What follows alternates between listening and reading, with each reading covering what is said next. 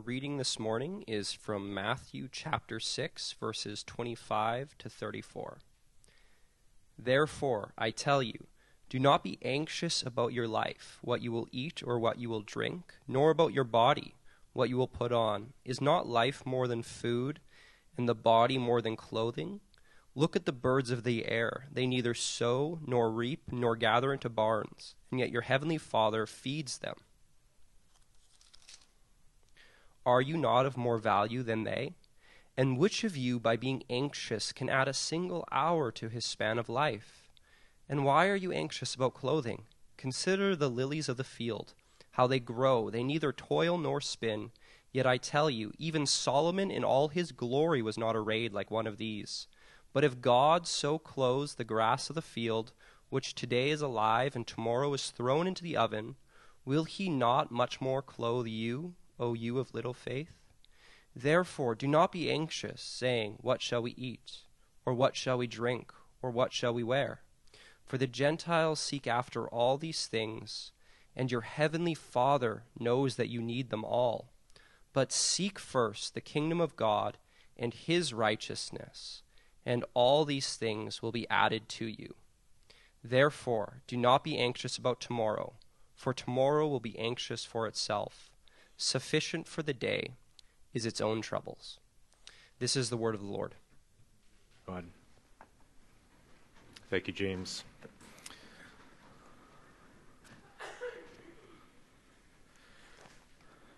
Good morning. My name is Jonathan. I'm one of the elders here, and I'm pleased to be able to bring the Word of God to you.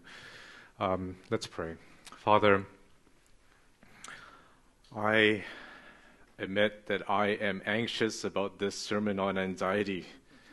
So, Lord, I pray that you would calm my heart, that you would help me to hold this sermon with an open hand, that you would speak through me by the power of your Holy Spirit, that it would not be my words, but your words that would minister to your people and your church.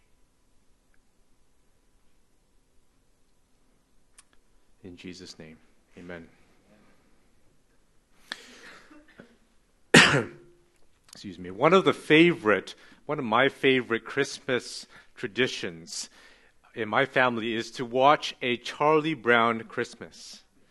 In this classic, Charles Schulz, the artist, attempts to juxtapose the true meaning of Christmas against its increasing commercialization.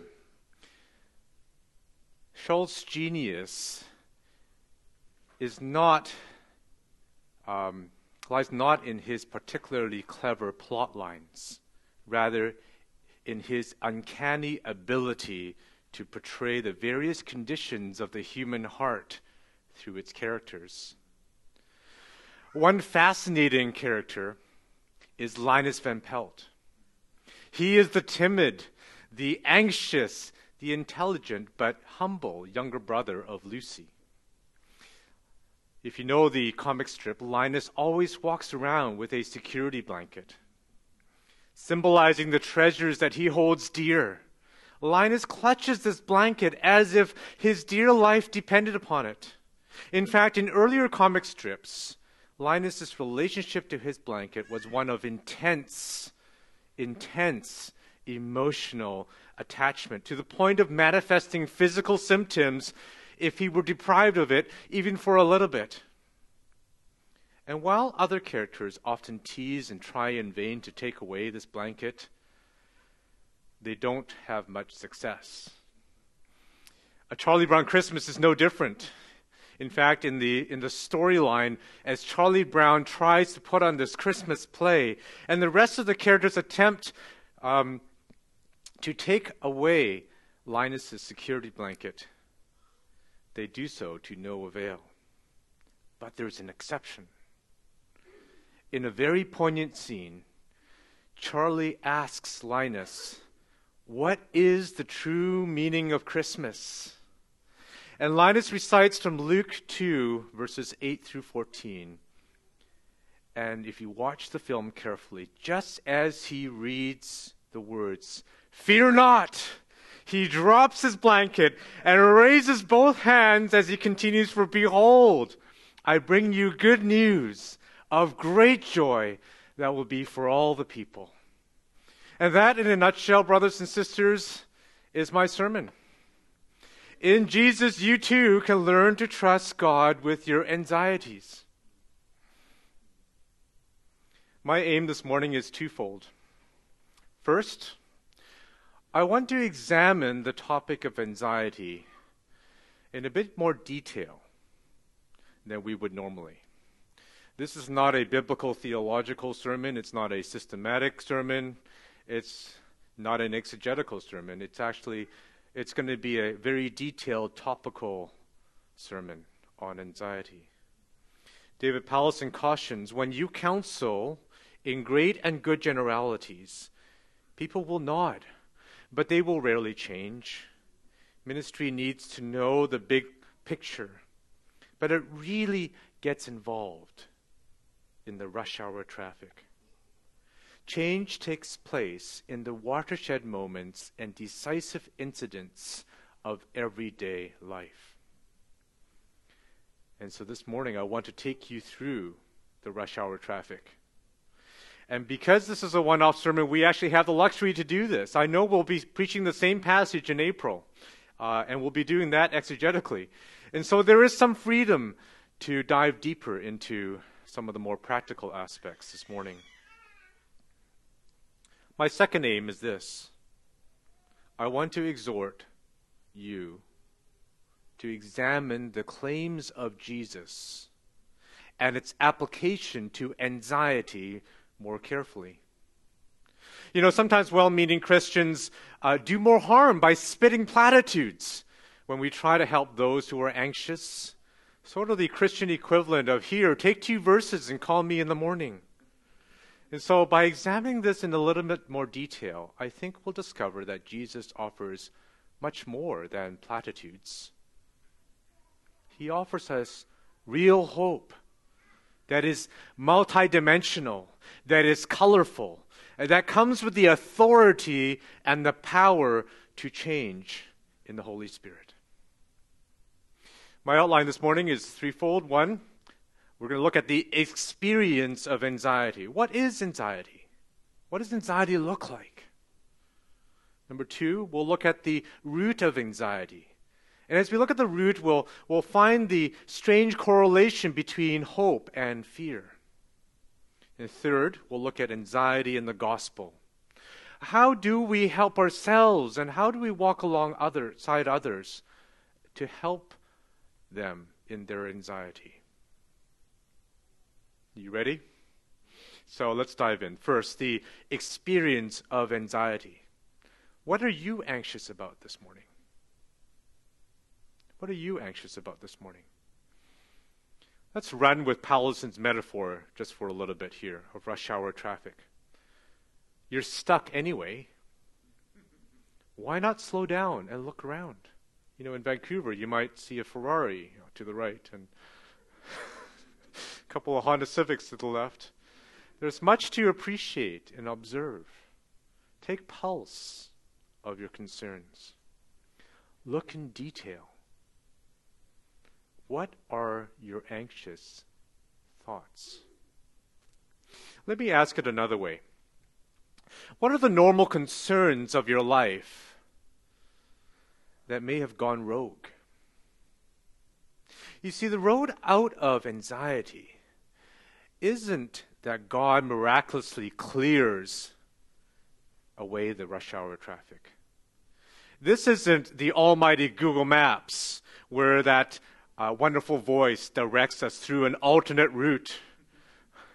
Rather, it is the faithful, grace-filled journey through the traffic. So listen in. Think through as I list off some of these common concerns. What will I eat? What will I drink? Where am I going to find my next meal? What will I wear? This, by the way, is a big one for my daughter. Many a morning I find her paralyzed in front of the closet, in a panic, indecisive, yelling to Mommy, "I don't know what to wear." For some, these basic desires are a bit more amplified, perhaps with an addictive element. Where will I find my next drink? Where am I going to find my next fix? How will I satisfy these sexual urges? For some, it's health concerns.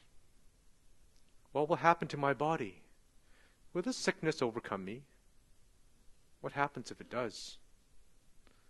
Will our child be okay? Will my child learn to be like normal kids, or will he be a special needs kid? Will I have enough time to finish what I need to do? What if I don't finish the sermon on time?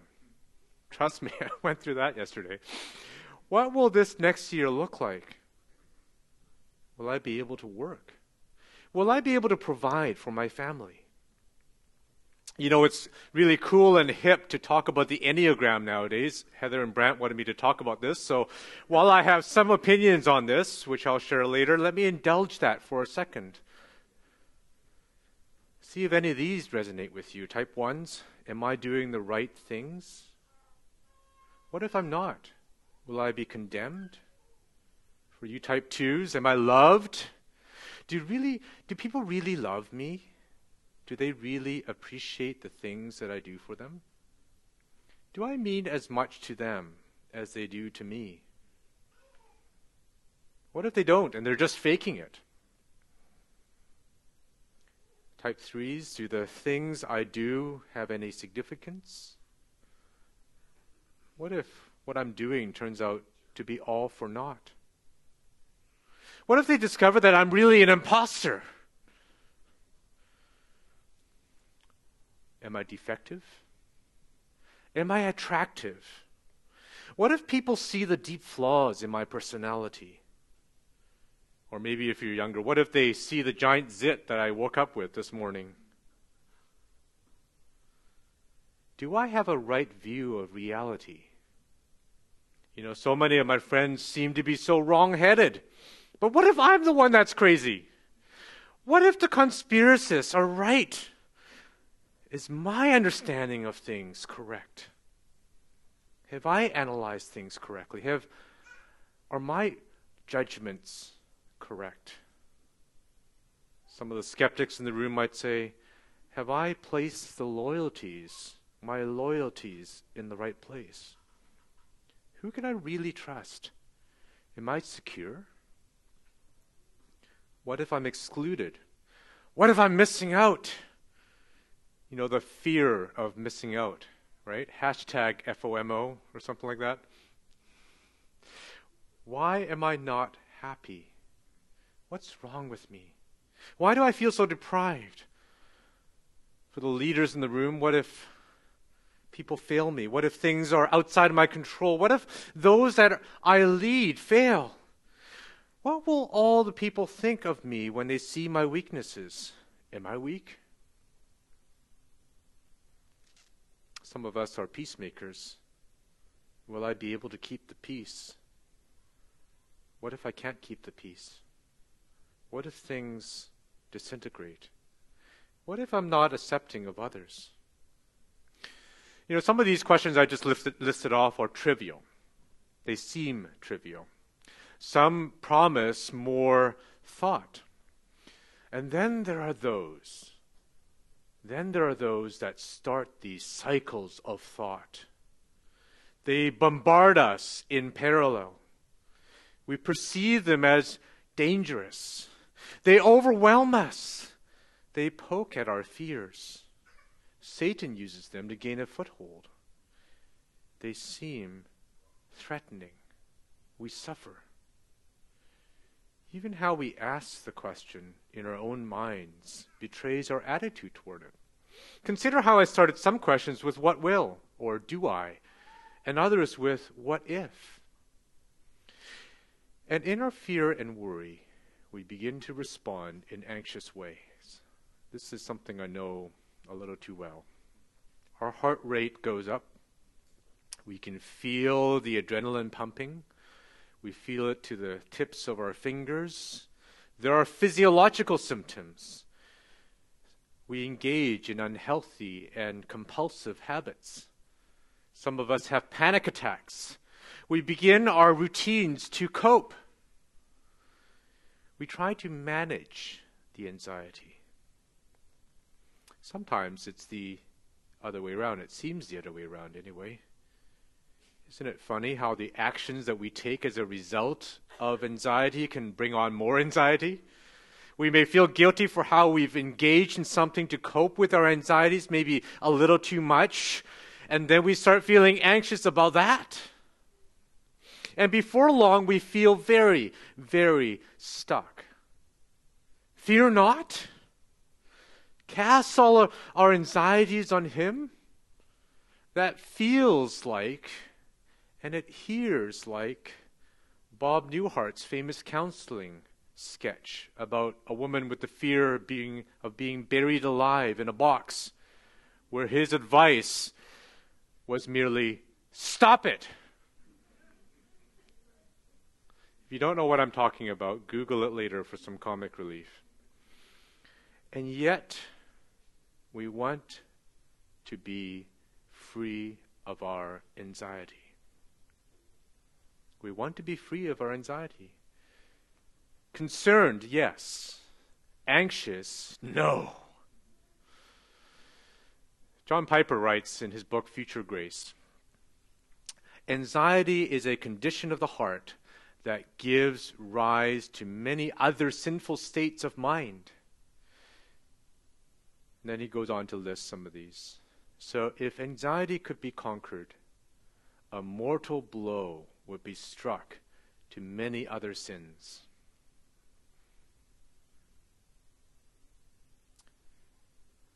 So that's kind of the experience of anxiety, at least as much as I could explain in 10 minutes. So what is the root of anxiety? And how do we conquer it? Point 2. What is the root of anxiety? And how do we conquer it?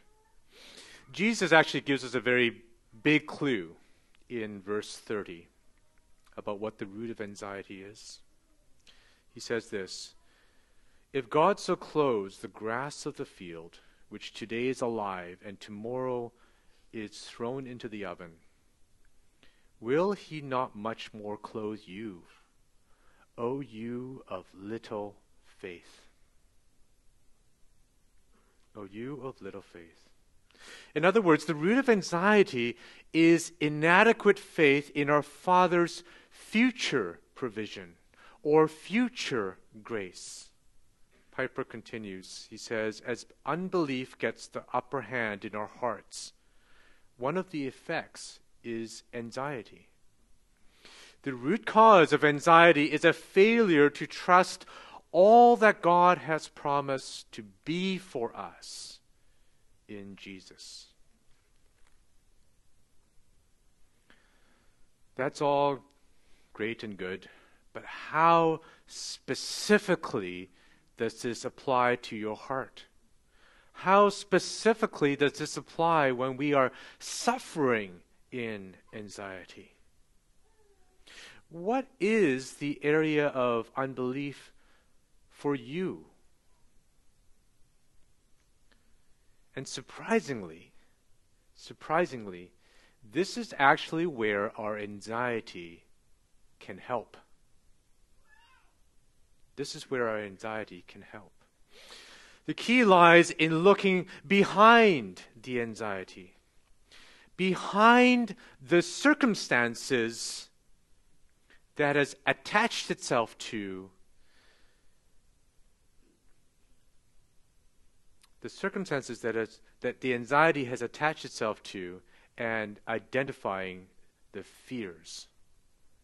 Let me say that again. The key lies in looking behind the anxiety, behind the circumstances that anxiety has attached itself to, and identifying the fears that are behind it. And this is where what seems trivial to one, let's say my daughter standing in front of the closet, paralyzed, wondering what to wear, or even Linus' security blanket. This is where what seems trivial to one can compare at the same level to something with apparently much greater consequences.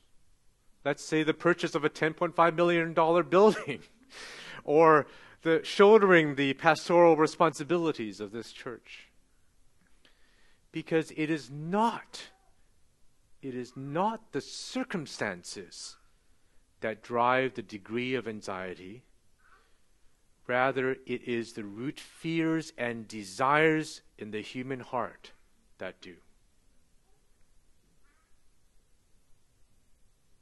Did you get that? From a biblical perspective, anxiety is a form of, it's an emotional outworking of fear. When we are anxious about something, we are actually fearful of it. The question behind anxiety is this: what do I fear will be taken away if the circumstances go awry? What do I fear will be taken away if the circumstances go awry?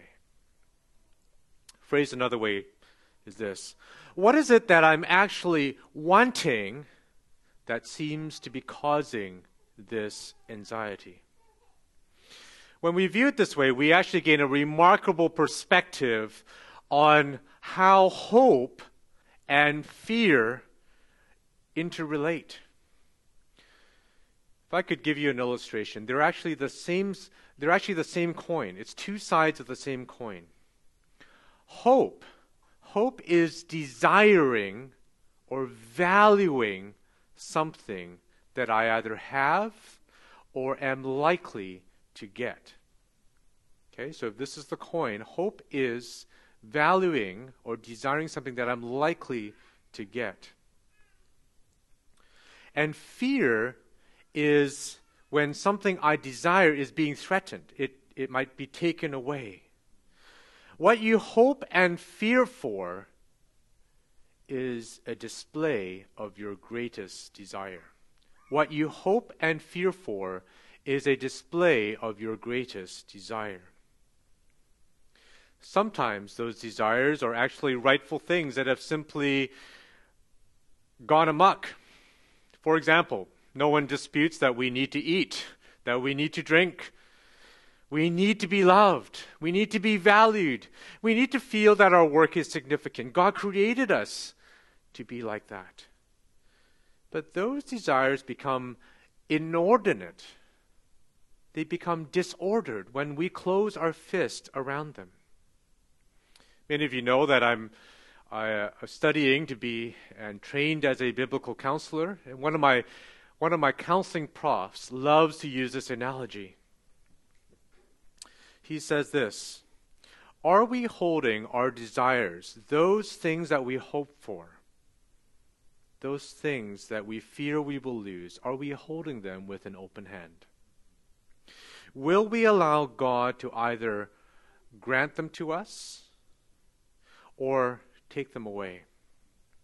Will we allow God to either grant them to us or take them away?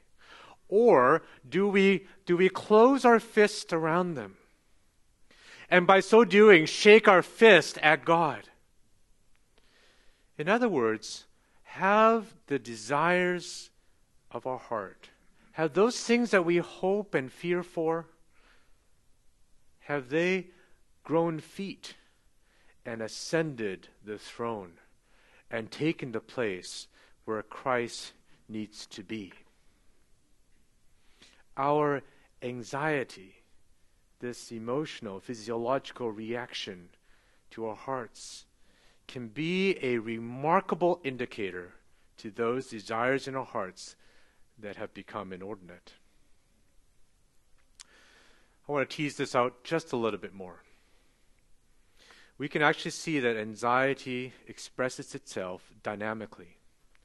Obviously, it's an emotional element. There's an emotional element to it. But did you know that it also has a cognitive and a volitional element as well?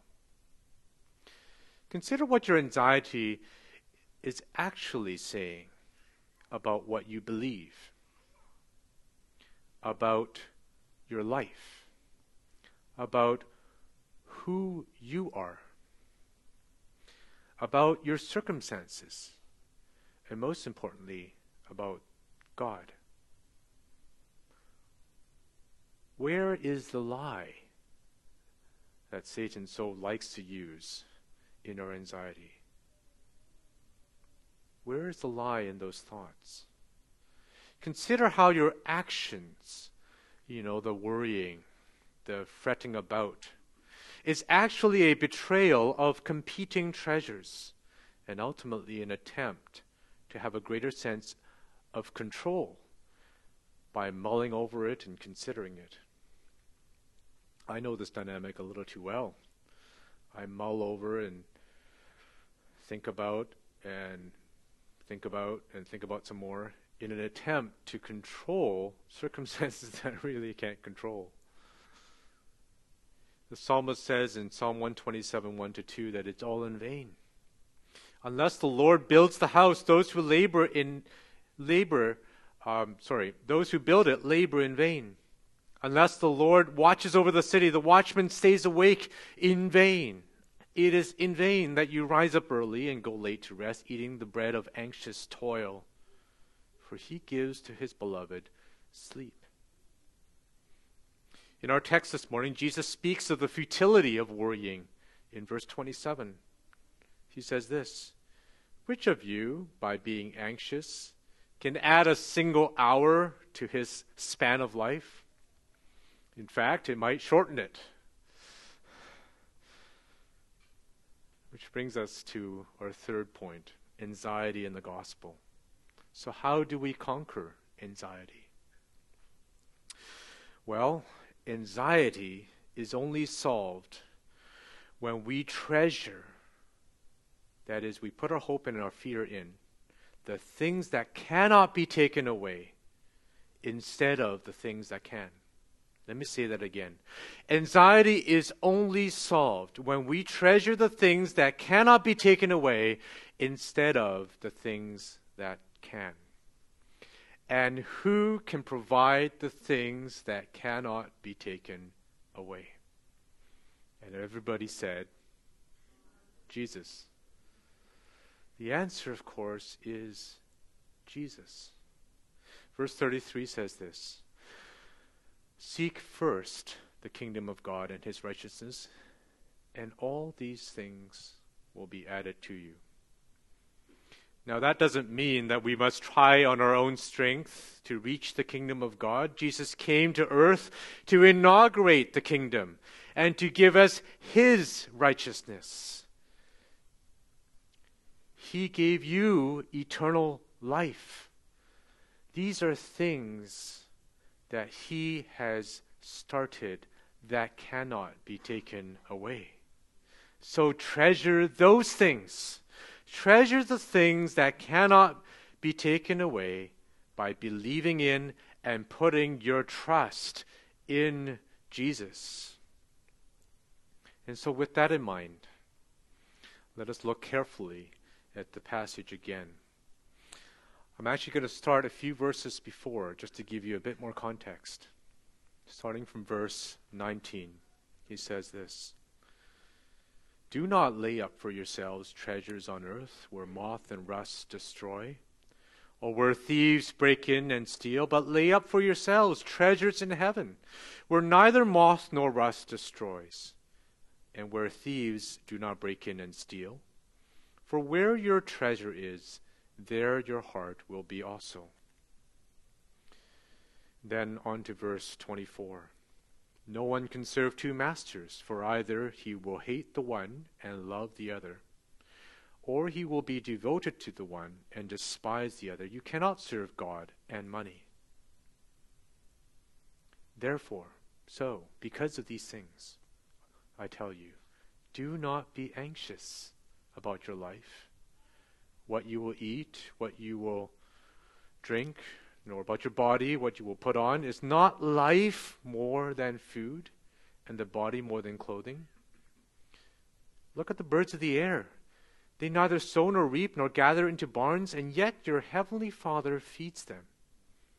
Are you not of more value than they?" Let's just stop for a second there in verse 26. Think about this. If God sustains your life, if He's promised to uphold the universe by the word of His power, if He promises you to give you His life, to give you your next breath, that He sustains you, something infinitely more complex than food and clothing, which He, by the way, also created, will He not take care of providing these things for you as you responsibly search for them? Genesis 1:27 says this, that it tells us that of all creation,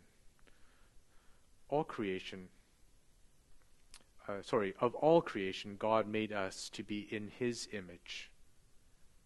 And God chose us to be in relationship with Him. Romans 8:32 says this.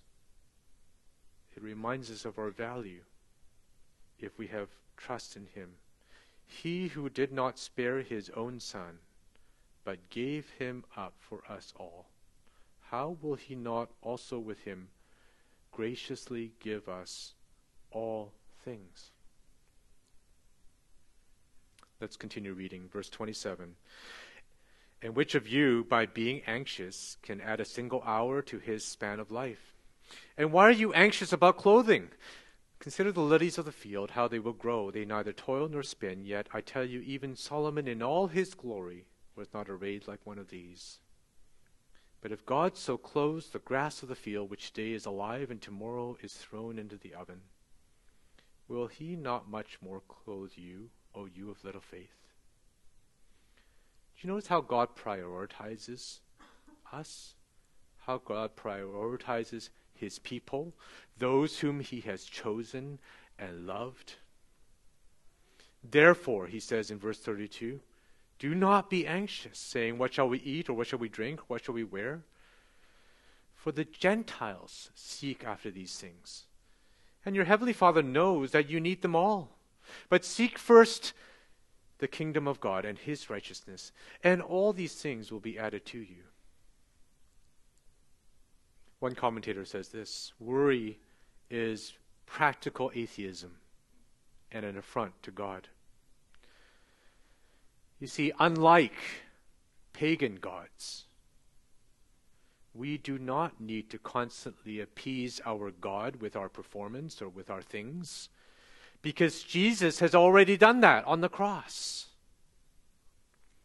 Therefore, verse 34, do not be anxious, He says again, about tomorrow, for tomorrow will be anxious for itself.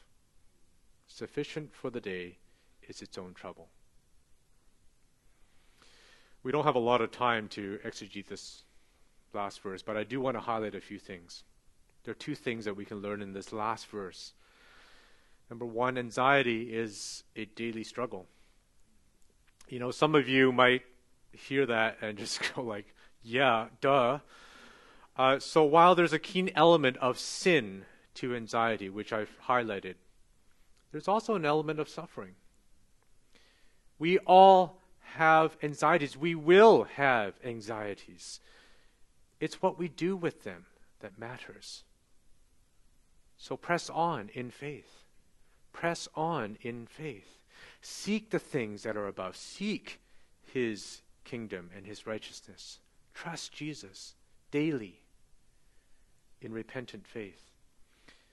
And the second thing that verse 34 talks about is this: that God promises us that He will meet you in your anxiety as you fight for faith. Lamentations 3:22-23 tells us, for instance, that His mercies are new every morning. So, what are some practical steps? How do we combat, or how do we help someone that's struggling with anxiety? Quite simply, we do so by reorienting our priorities, or lovingly walking beside someone to help them reorient. We do so by reorienting our priorities so that we seek first the kingdom of God and His righteousness. It's a twofold strategy. Don't worry. Your Father knows what you need, and He will provide. So seek His kingdom above the desires that your anxieties are pointing to. Replace that desire with the greater one that cannot be taken away. For those of you who like to take notes, here's the step-by-step version. Okay, this is you in the counseling room, corporately. Step 1: ask God for courage to sit in your anxiety and avoid the temptation to merely cope with your anxiety. Ask God for the courage to sit in your anxiety, to avoid the temptation to merely cope with it or manipulate the circumstances around it. You know, we can get very, very, very good at doing this. But we are called to face things head on in faith. Second, the step 2. Ask yourself the question as you sit in your anxiety, why am I feeling so anxious? Why am I feeling so anxious? But look biblically for the answer. Don't settle for answers like, that's just the way I'm made, or that I have an anxiety disorder. You may in fact have a disorder that causes your body to react in a way that amplifies normal anxiety. I get that. But at the root of anxiety is still the same question. What is it that you desire or value that you either hope for or fear will be taken away? What are you wanting? Step 3. Consider this desire. Consider this desire. Are you close-fisted about it, or are you open-handed about it? Has that desire grown legs? Has it become treasured in your heart more than Jesus? This morning, for instance, I was anxious about the sermon on anxiety. And as I thought about this, I thought, am I treasuring what I say and my performance, my eloquent words before you, more than the glory of God and how God might speak through me? Am I fearing man more than I fear God? And so step 4, put off. Paul talks about this, put off and put on. Put off, that is, repent of the ascension of the desire. Sometimes those desires are right. We shouldn't repent of the desire to eat, for instance. Okay? So be careful about what you repent of. Sometimes we repent of the actual desire itself. And sometimes we repent of the lick sproutiness of that desire. Lord, I repent of my desire to be seen as successful before men. I confess that it has overruled my heart to the point where it is above what you think of me. Step 5. Ask yourself, how is what I desire actually fulfilled in Jesus Christ? How is what I desire actually fulfilled in Jesus Christ? Jesus, you have died for me. Father, you have promised me your Son. You have the words of eternal life. And if you've given me your Son and eternal life, what could I ask for that you will not provide? Where else would I go? Where else would I go to find hope? Finally, step 6. Put on, that is, replace your desire with the greater desire. So, Father, help me to believe what you have given by the power of your Holy Spirit. I believe. Help my unbelief. Help me to humble myself before you and cast my anxieties on you. That is, these fears and desires that seem to overrule my heart, help me to cast them before you, because I know that you care for me. I know that you are greater than Satan who puts these lies in my head. I know you are greater than my own fleshly desires, my own natural inclinations, because you have saved me by the power of your Holy Spirit. Linus Van Pelt could finally drop his security blanket at the sound of good news. "Fear not," the angel said, "for behold, I bring you good news of great joy that will be for all people. For unto you this day in the city of David a Savior who is born." For unto you is born this day in the city of David a Savior who is Christ the Lord. In Jesus, there is indeed such a thing, as Charlie Brown loves to say, good grief. We can have godly grief that produces repentance of our anxieties, knowing that there is something better. For some of you, this message will be a good reminder of the authority Jesus and the power of the Holy Spirit has in your life, that you can change, that you can move forward in faith. And if that is you, may I encourage you, press on in faith.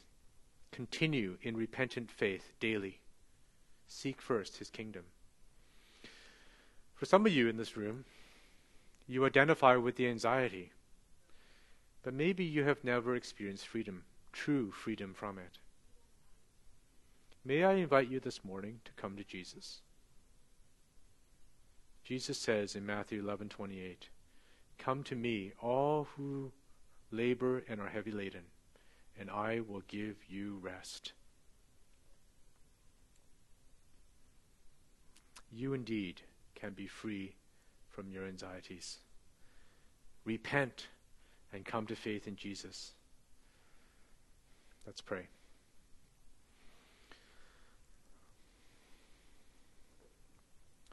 Father, indeed we do repent of all the things that we seem to hold so dear, that seem to have such high place in our hearts, but are fickle. These things in our hearts that we value more than you, we repent of those things. Father, forgive us for holding those things so high, holding them as treasure more than you. Father, help us to see the treasures that you do provide for us in Jesus.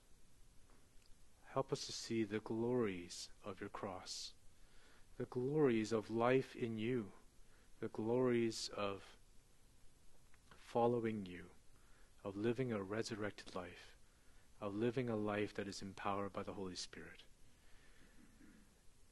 And give us faith to trust you, that we may walk forward in our faith. Father, please give us grace. Give each one of my brothers and sisters here grace each day to walk in repentant faith, seeking first your kingdom and your righteousness. Help us to put things in right priority. In Jesus' name we pray. Amen. Thanks for listening. For more information about Christ City Church in Vancouver, please visit christcitychurch.ca.